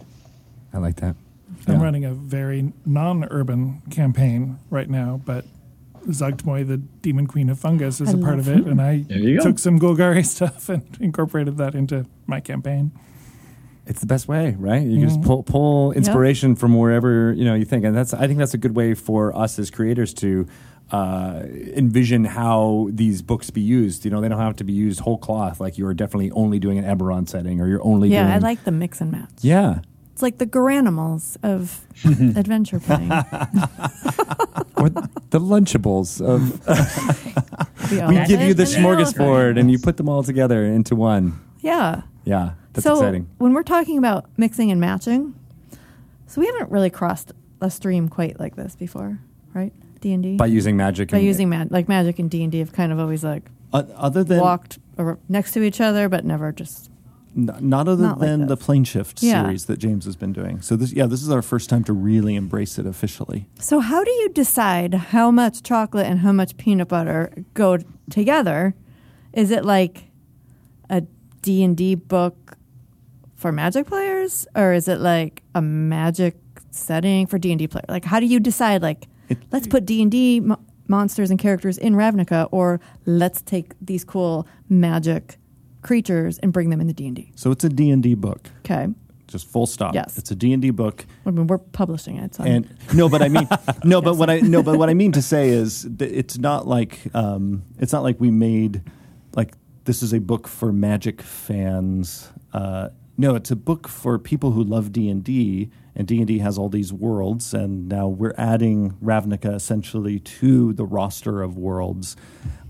We certainly would be delighted if Magic fans saw, oh, there's this world I love, and it's in Dungeons yes, and that's Dragons. what I see that being Yeah. a potential audience here. But at the end of the day, because we did go back and forth on this question, like, and Finding the right balance. Yeah, of and- chocolate to peanut butter. Yeah. and we decided in the end, no, this is going to be thoroughly a D&D book that is faithfully presenting this world from Magic the Gathering. Yes. In the course of my Plane Shift articles, I kind of went back and forth on that balance a couple of times, and in the evolution of this book, went through some of the same back and forth. One example is the book actually has no mention. I mean, when I went through the guilds, I was talking about color pairs, but the book has no mention of the colors of Magic at all. And this was a great example of my tendrils. Which sometimes take the form of hammers. Yes. So the earlier draft of the book actually was filled with references to the mana colors. Okay. But as I was reading through the manuscript, it became very clear to me that, A, those colors were largely meaningless in a D&D context and required explanation over and over and over again with no real payoff. And so we ended up stripping all of it from the book and just sort of present it straight. Like, here is this guild with no need for us to make reference to kind of this meta layer that makes sense if you're playing Magic the Gathering, but which you don't actually need to interface with this world because the world is so rich, and each of these guilds stands on their own with their story and their look and their personality. We were able to communicate all of that wonderful distinctiveness without needing to loop through this, and here's its mana color. Yeah. So and Right. it is just a matter of stripping out a meta layer, though, because each guild entry has a philosophy section. And when we're talking about the Azorius, if you read carefully, you'll see, oh, I'm here talking about the white part of it and here talking about the blue part of it. But what it is a discussion of the philosophy of the guild and the different influences within it. But there's no, I mean, I'm being a longtime Magic fan and reading all the flavor text on the cards that was one of my favorite parts of the cards. Yeah. There's never a point where a character says, I am for the blue. Right. Go Right. blue. Right. It is always couched in terms that are meaningful to the character themselves, and mana doesn't come into that play really at all. And that really gets at the shift in perspective that I had us do when I was like, please strip all this out. is I wanted the book to be you on the ground, not a person from our world sort of looking through this meta layer of this card game, and now you're looking at a piece of this card game in D&D. No, it's instead, no, we're going to visit the world of Ravnica. And what do the people there, how do they experience this? And so it's much more really how we would write any D&D campaign setting, where it's like, welcome, you're here, and here's what you see. Right. Describing what the senses see and hear and feel and taste and touch, right? Like that's what's it's important. That makes a lot of sense. Yeah. It's actually an interesting thing about the art, too. We did commission some new pieces of art, particularly full-page chapter starts. And we were able in those pieces to get a view of the city that we often don't see on cards, not least because the card art is so small, but to see an adventuring party walking down the street in the rain, and there's a Boros soldier and a Celestia cleric and a Simic something with a bunch of Dimir agents on the bridge behind them watching. That how would we ever get that in a card? It's too many figures. And what does it represent? But here it's the street level view of characters in Ravnica and what their life is like, as well as a D&D party, which is just awesome. Yeah. And the one piece of art that we've, a lot of people have seen hopefully today is that cover image. Yeah. So talk a little bit about that character. What does she represent? She's not a specific character, but she is a member of the Izzet League. Because they are red and blue, they're strongly associated with the power. Red is power of lightning and fire, and so they've got a lot of storm imagery and energy, which you see in that cover, as well as gadgets, an invention coming from the blue part. Can you get the tendrils out of the? It's hard. I give him a break on this because he works full time on Magic, right? So the meta layer haunts your thoughts. we have conversations on our team where we're sitting around discussing our own color alignments. Right. How do you fall? What's your color I'm alignment? really green white. Yeah. You're what? I'm really green white Celestia. Yeah. I like to imagine that I'm Boros, and I'm just not. Maybe you have Boros Rising. Oh, it's an astrology sign now. Why not? Yeah. What's your dragon mark? Well, I've got a dragon mark, so I'm just saying. That's right. Oh my gosh! Now you can't just say that without showing us. Mark of making. Great. Nice. Oh, nice. That is perfect. I love that. Now we're all going to get tattoos together. And to switch back over to Eberron, as people who have already seen, who have picked up a copy of the Wayfinder's Guide, they will see one of the things I love that you did, Keith, was making the dragon marks sub-races. Yes. That it is such a kind of deep part of your character that it's like shaping your very being. And I think it's a really exciting direction for dragon marks. What I really like about that approach to dragon marks, which is something I developed along with Rudy Rutenberg of the Guild Adepts, is that the combination of dragon mark as a subrace and backgrounds lets you just tell an incredibly wide array of stories. Of, on the one hand, you have the dragon marked noble who is part of the house's, sort of ruling families and, one of the leading lights of the house. In the middle, you have sort of a guild artisan who, I'm with Kenneth, but, I just work at the smithy. And then you can also have the urchin who, I was never part of the family. I grew up on the street using my mark to help me survive. I had no idea I had a Liorndar parent. Exactly. Or the criminal who you might have been kicked out of the house because of your background. And one of the things I do in the book is with each mark, I give a couple of examples of like, this is someone you could, who could have this mark with this particular combination of background and things, background and class. And so to me, I like it because it's something you can have right away and you can really think about how has it been a part of your life. And do you have a connection to the house? And if so, what does that mean to you? So I'm really, really happy with how that turned out. Yeah, that was a good discussion for folks who may know what a dragon mark is, but I'm sure there might be some people listening who are coming to this brand new. So what exactly does that mean, and how does it fit into how the rest of the world works after the war and such? So, it's almost time back to our guilds in Ravnica. Dragon marks in Eberron are, there's a total of 12 existing marks that certain bloodlines carry a dragon mark. If it manifests on you, it grants you a certain innate magical ability, a sort of aptitude for something. So the mark of making makes you better at artifice and craft. The mark of passage makes you faster. The mark of storms controls weather. The families that carry these, they are hereditary powers, have sort of formed essentially guilds. We call them the dragon-marked houses that have used these powers to sort of corner an area of the economy of Eberron. And one of the sort of underlying themes of Eberron is this sort of drive between the growing economic power of the houses versus the existing sort of monarchies and old feudal structures of the world. And so, again, you have these 13 dragon-marked houses that are these sort of very powerful but nonetheless entirely mercantile entities. And, again, if you choose, as a subrace, you can choose to say, well, I'm going to be an elf with the Mark of Shadow. And then again, it's up to you to say, well, do you have a tie to House Thorani? And how does that affect your character? And that's something you express through things like backgrounds. That makes sense. That's pretty cool. Now, is the mark of making the one that you have on your arm, is that what all game designers are? All game designers are of the mark of making? So I think you guys might... Well, I'm trying to think what other marks would be appropriate. I mean, making does seem like you're crafting, you're making something crafty new. one.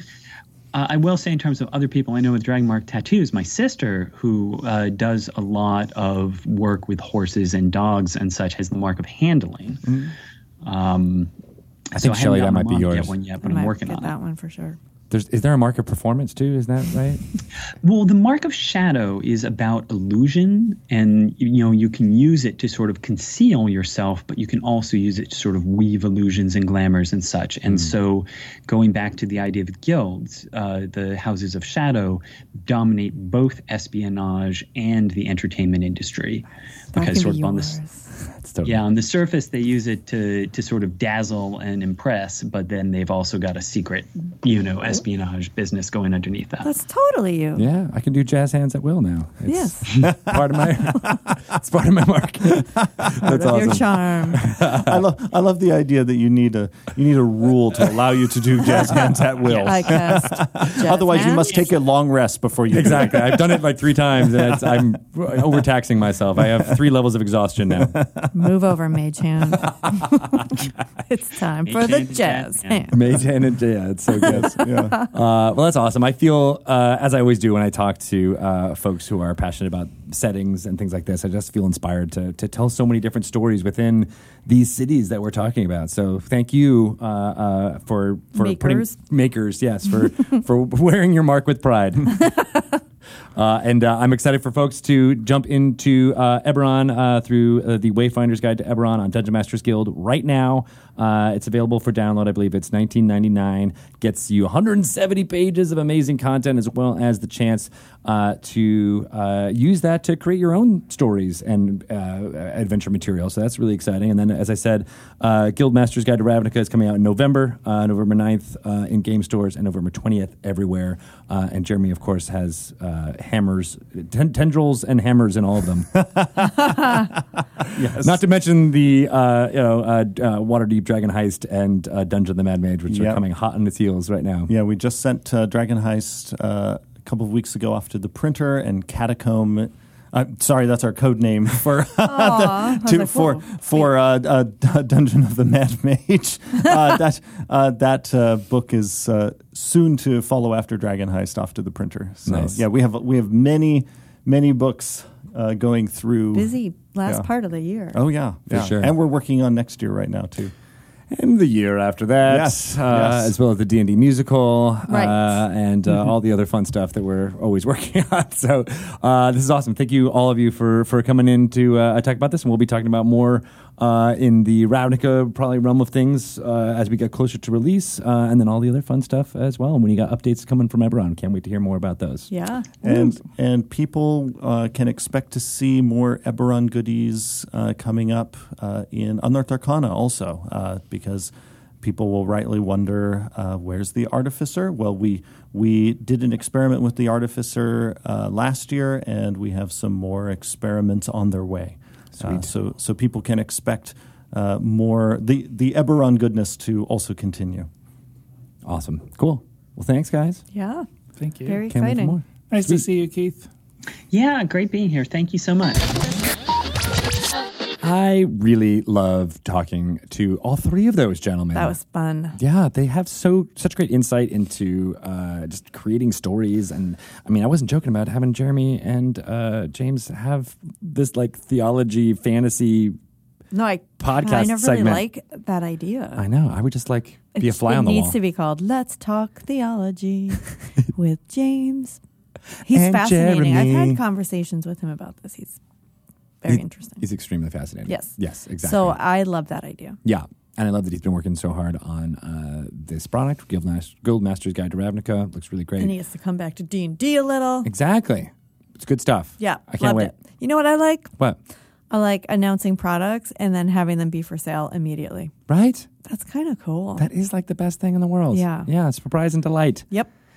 So it's on Dungeon Masters Guild right now. Very A cool. Wayfinder's Guide to Eberron. What a deal. What a deal. Lots Seriously. of Because fun it's going to content. be getting updated too. Yes. Yeah. I mean, it's the download that keeps on loading. It keeps on giving No, not loading because that would be frustrating. You're like, why? I'm refreshing. Why? It's I'm refreshing. just circle rainbow. No likey. That was like a Mac reference, wasn't it? Yeah, totally. Yeah, I didn't get it. Oh, see. No one understands Macs or likes to use them in any way. Really? I mean, I guess technically we're using one right now, but We're surrounded by them. Macintosh. Spinning rainbows. I am not in that guild. So, yeah, all that fun stuff going on. New products coming out. I think I listed them already, so I'm not going to do it again. We got a really busy October, November. Yeah, and you do too. Yeah. Yeah. Don't forget my board games There's board games. There's oh. board games. and another game. We've like Let's you. just say it. You you want to? You told me I had to wait for your. There's an your email in your little inbox Ravnica asking announcement. about that right now. There is? Probably. You know which one I'm talking about. Oh, I do. You do. It took you a second. Yep, got that one. All right, well- Almost went over my head and I pulled it down. You're like, I just dare- in time. Just stomped on it. Good stuff. No, All right, we'll give it a proper. yeah. I don't know. I feel like we've built it up too much now. Well, we've built up these announcements. Because we build things up. Lift you up where we belong. We built up these two announcements, I think a bunch, right? I don't think you ever alluded to them. I didn't? No. Well, we did on this channel, on the twitch.tv/DND channel. Well, maybe on a your bunch. news show, but And, I feel like you've kept this one. And Nathan Stewart pretty- did as well. Well, because he's a spoiler. he is spoiler He's swag. king spoiler. Well, we got to figure out something to spoil for him, and I think it might be that thing. We'll do it at some point. We'll but just spoil it right off. we don't the have to rip. spoil Betrayal Legacy because people know that's coming out. Mm-hmm. I'm going to rip up all of the components as soon as I open You're up the excited box. to play it just for that. Just to that, I'm just going to rip up Even components. if it doesn't say rip up this card, you're just going to rip it up. People are going to be like, "That's my character." I'm like, "I don't care." That's not even Betrayal Legacy. You're just tearing up my board games. I just go to people's places and Can't start stop. ripping up stuff. Damn you, Rob Davio. Hey, he just won a big award. He did. I saw that. It was actually quite a large award. And like literally a big award. I know. Was that at Gamescom? Is that what that was? No, it was in Berlin. Yeah, the Oh, what did you say? Gamescom. I thought, but that's not what I heard at all. I I, thought- heard like Com, and I was like, what's Comic-Con? Like, what's the what? name of the German awards? I'm gonna Spiel something. spiel. There's some spiel in there. Spiel. I know. So it's really prestigious. Pandemic Yes. Legacy too, right? Yeah, Yep. good stuff. Yep. Yeah. So he's using all of the award-winning stuff he did for that game in Betrayal Legacy. And then some. So he Exactly. needs to make room on his shelf For sure. for another big award. When's Legacy coming out again? Just so folks know. November 9th. November 9th. Yeah. That's the same day that Nope. Guildmaster's Guide to Ravnica is coming out. No, isn't it? you said the 11th. I don't know how to add or subtract. I'm a very bad mather. Well, it's around there. I think it is. So the 9th. Yeah, bring a large bag with you to your game shop It's true. that day because you got a lot of stuff. you're gonna need a lot, right? Very fun stuff. Yep. Cool. All right. How can people follow you, Shelley? How about on Twitter at Shelly Moo Mm-hmm.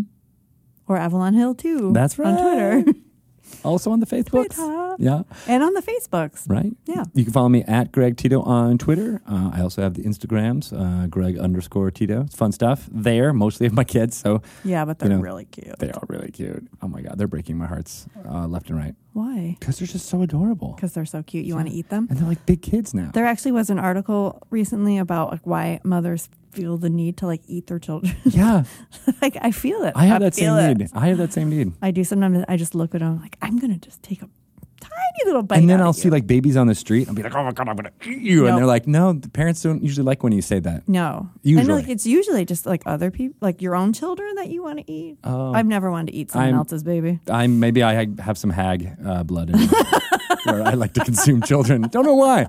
It's just a thing. Was it You're in an that old article? Did they grim mention fairy D&D tale.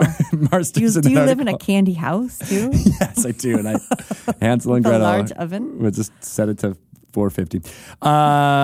If you want to find out about things going on in the D&D world, go to DungeonsandDragons.com. Dragon Plus, you should also download for to sure. your Android and iOS device. There's a new issue coming out while you're going to be in upstate New York, actually. What? I believe August 6th or so is where it's slated to. So lots of fun preview I will content drop what in there. I'm doing and get it. Nice. And then I'm going to call you, and you're going to record you live reading Dragon Plus articles. We could. I like you that. could Skype me for the podcast. My mom could be on it. Oh, that's a great idea. I didn't even think about that. Can you do that for real? No. You offered, and you're like, no, just kidding. I don't know what I'm going to be doing at 5 p.m. You won't be Eastern dragon talking. time. That's for sure. My mom would love to be a guest. All right, well, she's got an open invite whenever she wants to be on. All right. Sweet. Tell her. You can get that Dragon Plus on your iOS or Android device, or, of course, you can get all that content on dragonmag.com as well. Yes. Everything. All the social media updates. Right? Just right there. It's amazing. Everything. Good stuff. Everything you need. You know what you can't get on there is a pint glass full of oh, no, don't dice. Do it. Don't do it. Everyone's dead.